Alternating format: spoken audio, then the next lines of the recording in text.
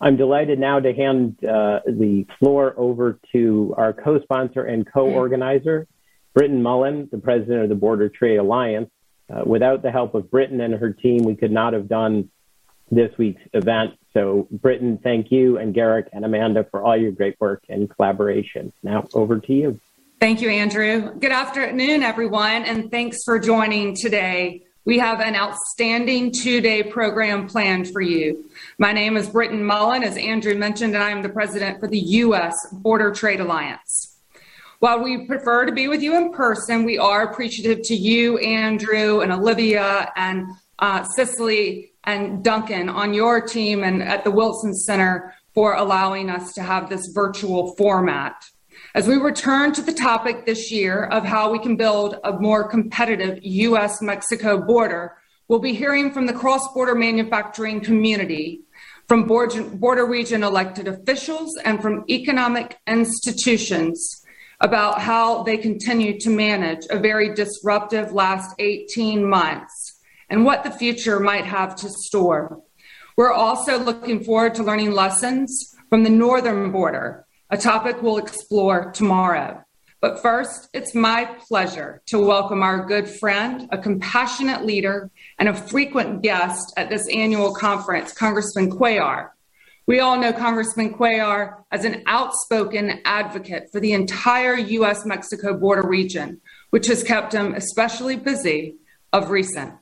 He's also a true trade champion, something he proved during the successful congressional negotiation over the USMCA. At the conclusion of Congressman Cuellar's remarks, Andrew will facilitate Q&A in the time remaining. We know the Congressman has a lot on his mind when it comes to the border. We always look forward to hearing from him. Congressman Cuellar, thank you for being here today. I turn it to you. Thank you so much. And Brent, thank you so much for your leadership as the president of the Border Trade Alliance and your passion that you bring and your knowledge that you bring. So I certainly want to say thank you so much to you, Brady, for your leadership. Andrew, also, thank you. The Wilson Center, Mexico's Institute is a source of information and information for policies and ideas. So I certainly want to thank you all very much for this. And I want to thank all of y'all for being here. And hopefully, Britton and Andrew, next time we're together, I hope that we can do this in person. But in the meanwhile, wear your mask and get vaccinated, if I can say that. PSA. Look, the border, I live in the border, and I always say there's an appropriations. I sit on Homeland as the vice chair. I sit on Defense Approps and Ag. And I always say this, I don't visit the border. I live at the border. So I see all the dynamics, whether it's trade, tourism, retail, and of course, the illegal migration that we see right now. So it's a multi-dimensional type of situation that we see there. And I think over the years, I see this, that as we get challenges on the border, our institutional relationship with Mexico will be tested, but we see that it's still very strong. And it's not because of government, but it's basically because of the private sector and what y'all do. So to all of y'all, whether you're in the private sector or in some sort of governmental agency, I certainly want to say thank you so much for what you do. I want to just talk about a couple of things because I do want to get into questions and answers. So first of all, as I mentioned, very dynamic. We're facing different things. People say the border's closed. But as you know, my personal opinion is, the border is open to undocumented aliens coming in with all due respect. When you get thousands of people coming in, for example, in the last 3 weeks in the Rio Grande Valley, we've had about 65,000 people that have come in at the lower Rio Grande Valley. But then when you talk about, and that's a system that I think we're all compassionate, but I think we need to follow the law when it comes to border security. I've always said this, that we believe in legal migration. We just don't believe in illegal migration. So that's one dynamic. The other dynamic is, of course, our border restrictions that we see. That is, before the pandemic, that we would see over 18 million Mexicans that would come and spend over $19 billion in the U.S. And as you know, there's a lot of contradictions. We get undocumented aliens that are able to come in regardless of the health issues that are brought up. But when it talks about having the legal visa holders that the Mexicans are, they can't come in through land. So that's one contradiction. And of course, the other contradiction is that they can fly in. So if you're in Monterrey, if you want to come through Laredo, you can't do it through the land bridge. But if you get on a plane, you can fly into San Antonio or Houston. So there are different contradictions. And this is something I've told the administration they need to fix that. We've seen what Canada is opening up to Americans come in, and we'll see what happens with all this. And I hope that the Canadian border is not open by itself, and we do it at the same time with the Mexican border once we do that. So that's one dynamic that we're seeing. And of course, trade, essential trade, even though I call tourism and retail essential also, but the essential part of it, that's going. And it's been increasing, and a lot of it is just simply because of the new NAFTA, what I call the NAFTA 2.0. It's working. We do have issues with Mexico on some issues. I don't think they're following what they're supposed to be doing. I'm sure that the Mexicans have complaints about the Americans also, but there are some things, the way they treat the energy companies, and other industry that I think we need to spend time so we can put together and make sure we're on the same page on that. As I mentioned, there are a lot of things that I try to do in the appropriations. There is a bill that I know we're still working with the Border Trade Alliance, but I'm telling you, we're going to get this done one way or the other, is the Land Port of Entry Modernization Trust Fund. And we want to make sure that everybody feels comfortable. But I'm telling you that my intent is to get it done, and I want to do it with your input. Why is it that seaports get all this extra assistance, or even airports? There's a harbor maintenance trust fund. But if you look at most of the goods and people that come into the United States, they don't come through seaports or land port or airports. They come through land ports. And I think we need to have a steady source of funding. And again, I ask all of y'all, please work with me, because it is my intent to get this done. And I certainly need your input on that. Other things that I added on the appropriations, for example, I added language that directs the State Department to develop a strategy for bolstering cooperation with Mexico and Canada on a supply chain resiliency. And that is important because I think we saw that we were just too dependent on Canada, on the Chinese.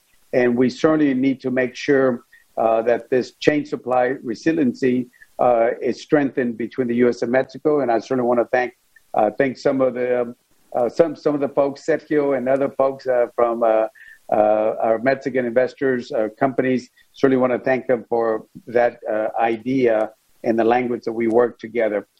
We have worked on language also to add monies in technology to our ports, monies to do more ports construction. But ports are done. This is why I push the trust fund. Is ports are like the courthouses. If anybody have seen or understand the way we fund courthouses, we do one at a time, maybe two at a time. But we have so many needs that we need to have something that's bigger, stronger, and better to get this done. But we have put in monies, basically taking the money away from the wall and put it for technology and for port itself. Added other languages that will get us to look at some of the things. For example, I've added language to make sure that in the agriculture that we work with them to develop strategies on improving the efficiency of the agriculture inspection process and trade facilitation. That is important because we certainly know what the ag means to that area. Certainly put language there asking GSA to appoint a border infrastructure coordinator where they will work along with CBP, GSA, the Department of Transportation. So whenever we do construction, we can coordinate this a lot more itself also. Finally, the NatBank is something that is key. I had a bill. We added it to the trade agreement, the NAFTA 2.0, and now we have recapitalized, and we're doing a lot more for the NatBank that I think will be involved a little bit more with roads, hopefully. We'll see what happens in October, November, and certainly some of them have been involved with some of the port or bridges construction that will be key. Finally, I do want to say this to everybody, and there's a lot of other things that I've added, but I want to summarize this. I want to thank BTA and everybody else that was involved with passing the NAFTA 2.0, the U.S., Mexico, Canada agreement. That was key because we needed it to just modernize what we did with NAFTA back in the 90s. So I just want to say thank you for all of y'all for working to make sure that we got this passed. We just got to make sure that the way it's implemented, that it doesn't affect in a negative way, especially to some of the American companies that I spend a lot of time in industries that have told me about what's happening or the way the Mexicans are looking at the American companies. And again, I understand, I'm sure the Mexicans have concerns, but we got to keep our communications open. So with that, Britton and Andrew, I want to, I just wanted to highlight some of the things. I just want to be a team player with you, and I certainly want to learn from all of you. So with that, I'll be happy to answer any easy questions that y'all might have.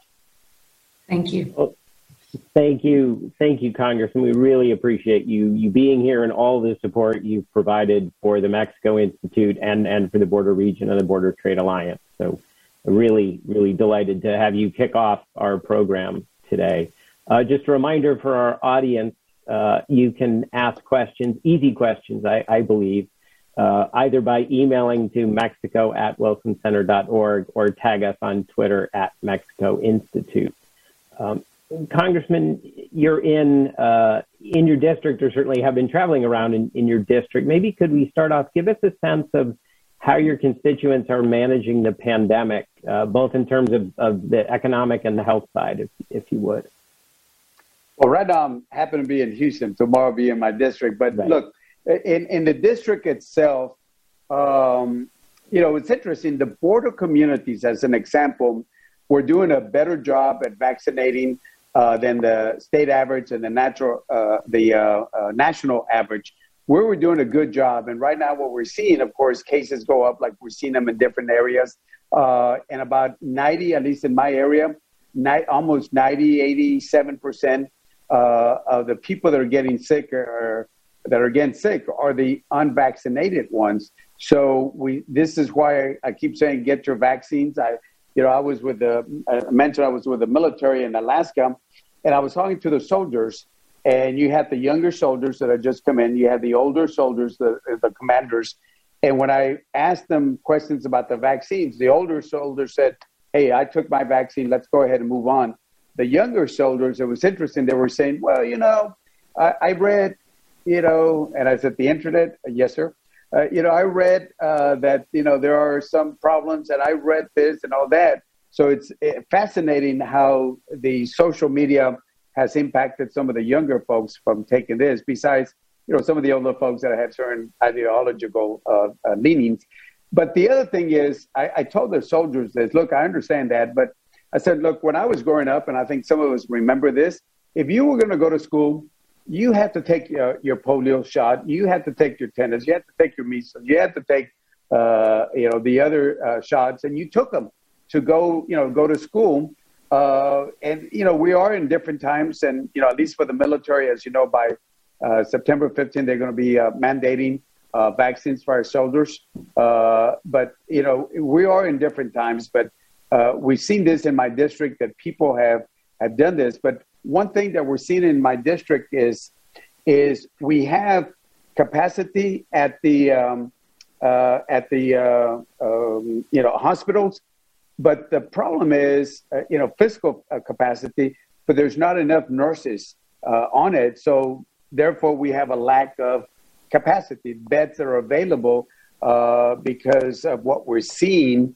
And I was talking to my niece who's works here at the big hospital here in Houston, and she was telling me that, there is conversation that, some of the after effects of COVID might become a situation and something that might be covered. So it's fascinating because we're going through a very difficult time.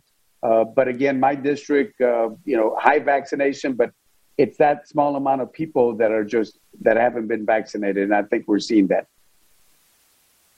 Yes, thanks. I think without a doubt, the evidence certainly is suggesting, as you say, that the vast majority of the cases now are the unvaccinated.